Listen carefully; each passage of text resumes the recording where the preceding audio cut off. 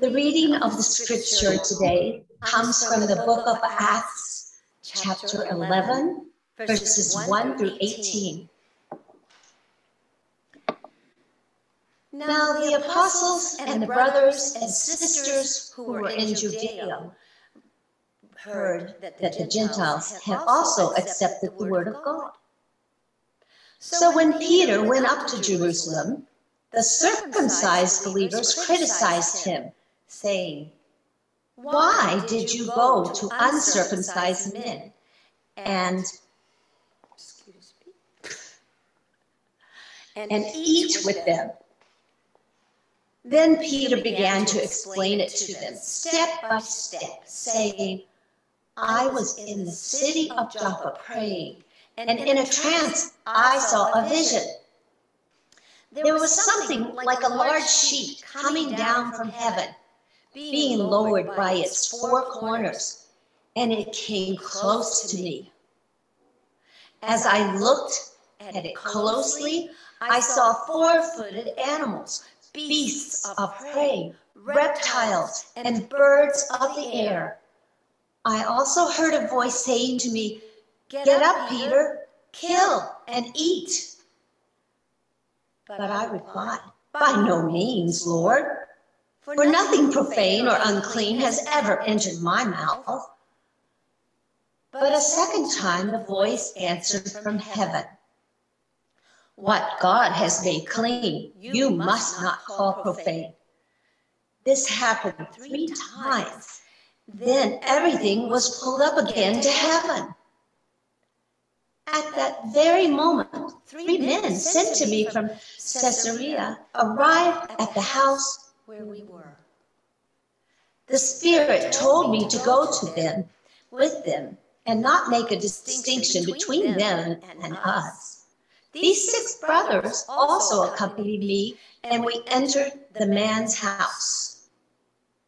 He told us how he had seen the angel standing in his house and saying, 'Send to Joppa and bring Simon, who is called Peter.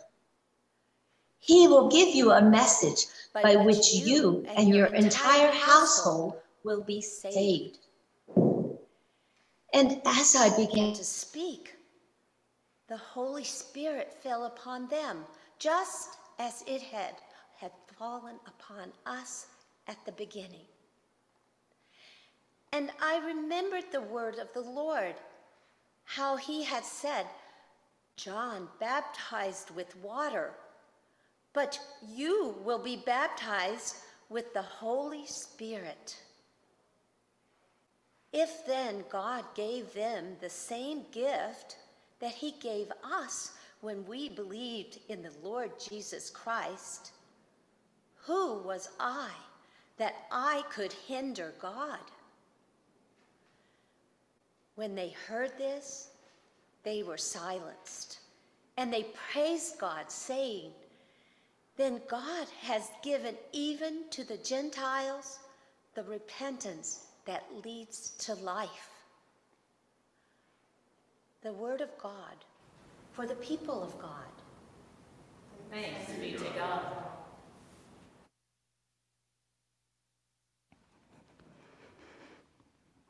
I would like to introduce our guest preacher for today. We have just met today, but I've been reading about you for a week. Pastor Sonia. She is the author of Room at the Table, The History of People of Color and the Disciples of Christ, the denomination to which she is ordained. I love this title, Pre-Post-Racial America, Spiritual Stories from the Front Lines. Again, a publication, Transforming Communities, How People Like You Are Healing Their Neighborhoods. And there are more, and it's her turn, not my turn. Welcome to First Press, please.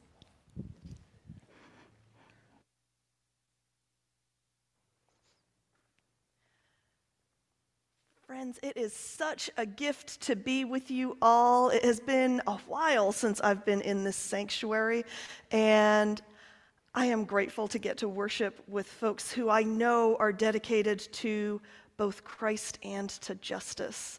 And so I am looking forward to being with you this week and next, especially since it's AAPI Heritage Month. So my sermon for today is AAPI Heritage Month, Minority Report. And next week is the Majority Report, so stick around. Will you be with me in an attitude of prayer?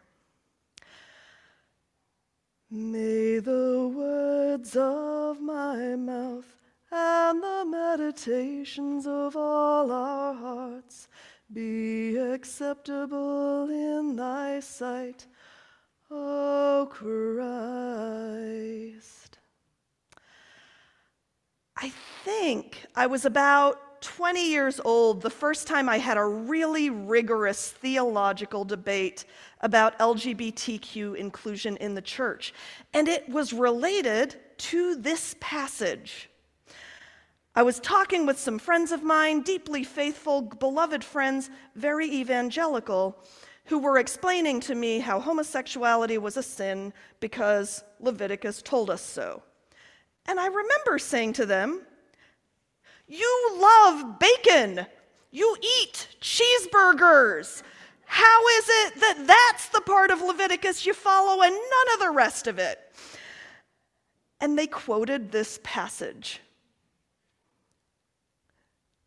Because Peter learned from God that we're allowed to eat all of the animals, they said, and that trumps Leviticus.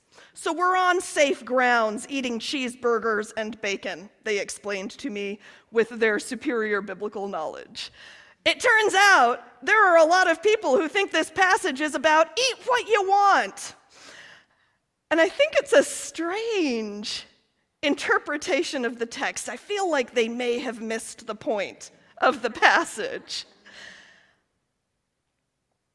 Now, I don't know what you think it's about, but there are quite a few Christians who also think it is a passage simply about sharing the gospel with people who look different than us.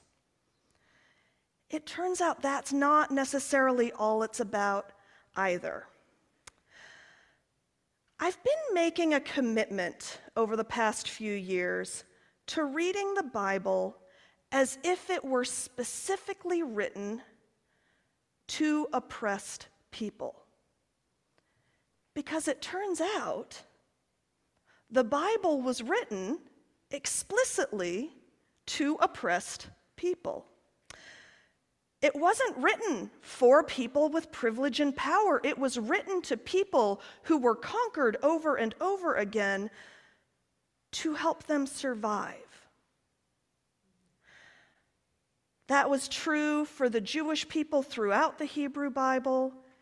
It was true for the Christians living under the Roman Empire. The Bible is saturated with wisdom on how to survive oppression. And that means when we have privilege and power, it's important, I believe, to read the Bible as people with the honor of getting to eavesdrop, getting to learn what it means to live with oppression, so that where we have privilege, we can show up better. And in the places where we don't have privilege and power, whether that's around age or gender or orientation or class, it's a source of encouragement and challenge, like the passage today showed, to be bold anyhow. The thing that we sometimes miss in this passage, I think, is for Peter, non-Jews weren't just different than him. They weren't people he looked down on because they were other. They were the people who had power over him. The only non-Jews who were in Judea were people who had the power of the Roman Empire. The Roman Empire that held his people in oppression.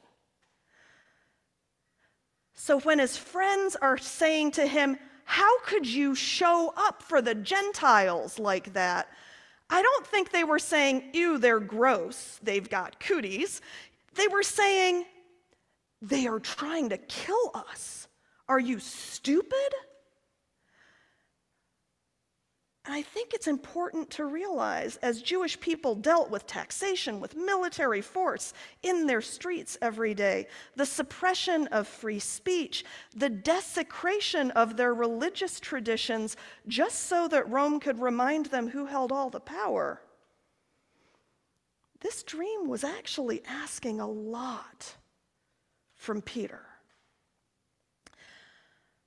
I think it's good to remember that so we don't brush it off as a passage about how we should all get along, but that it reminds us what's being asked of us.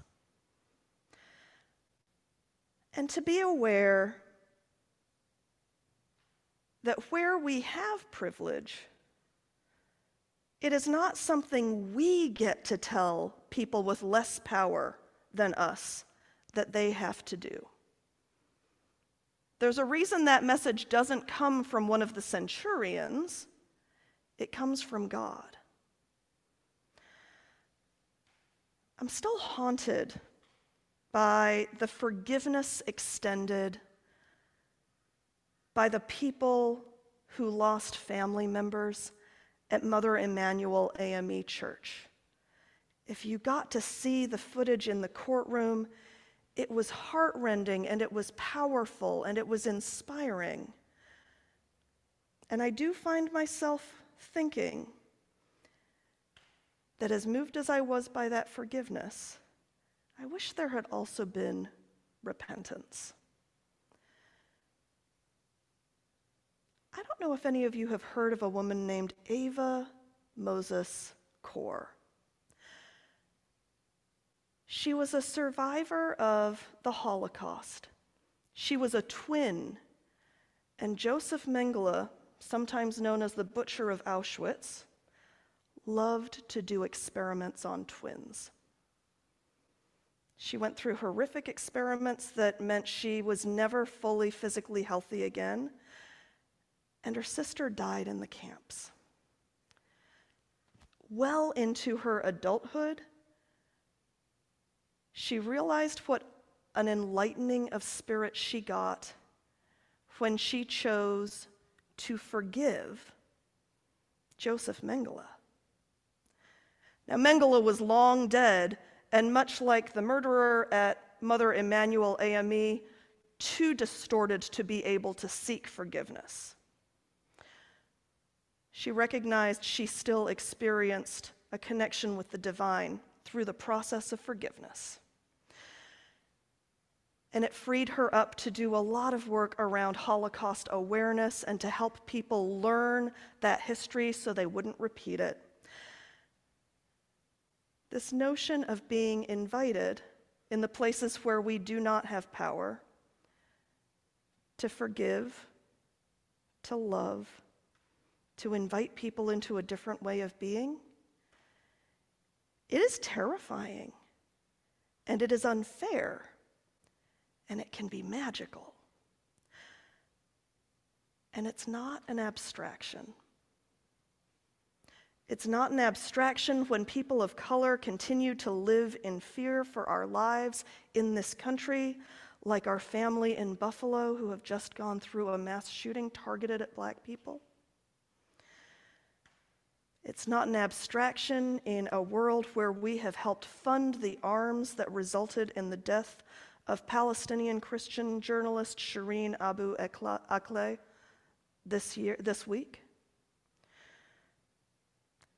It's not an abstraction when we have invested so much in refugees from Ukraine who are suffering greatly, but we have invested in them and their stories at much greater rates than refugees from Afghanistan or Syria or other non-white countries with equally horrific violence that we are responsible for. It's not an abstraction, this passage. During this Asian American Pacific Islander Heritage Month, when we remember the amazing and often ignored contributions of the AAPI community. But we are also reminded that those contributions are often ignored because our role in this country continues to be that of perpetual foreigner, no matter how long we have been here. Occasionally to be used as a wedge, and occasionally to be used as a threat to real Americans.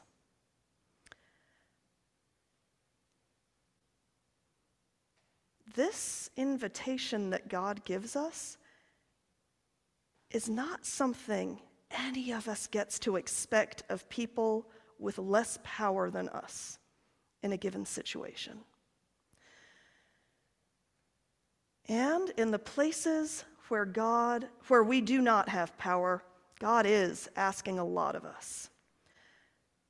To give the people who benefit from our oppression the benefit of the doubt, to give them the opportunity to be different, to live differently.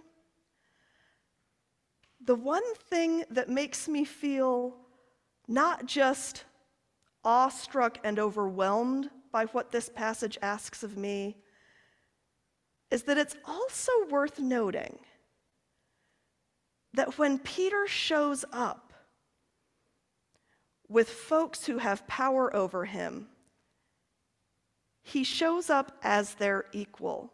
He actually shows up with something to offer them, letting them know, I just want to be real clear, you need me, because I have God with me. In the process of offering folks another chance at a different way of being, he is actually inviting them into a lot of self-sacrifice, because they'll have to walk away from all of that power to join him in this movement. And he's transforming the way relationships look.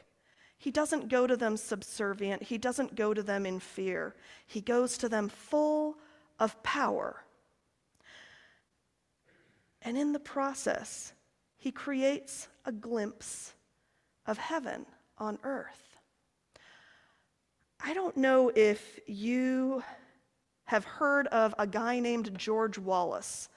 Martin Luther King once referred to him as the most dangerous racist in America.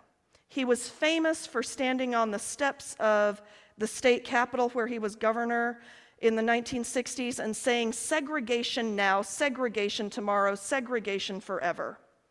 As if that wasn't scary enough, as if the force of the police on his side supporting his segregationist efforts wasn't enough, he ran for president.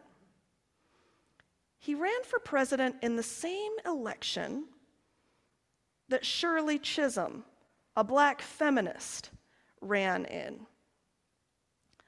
During that election, and some of you may remember this story, he was shot and ended up in the hospital, near death.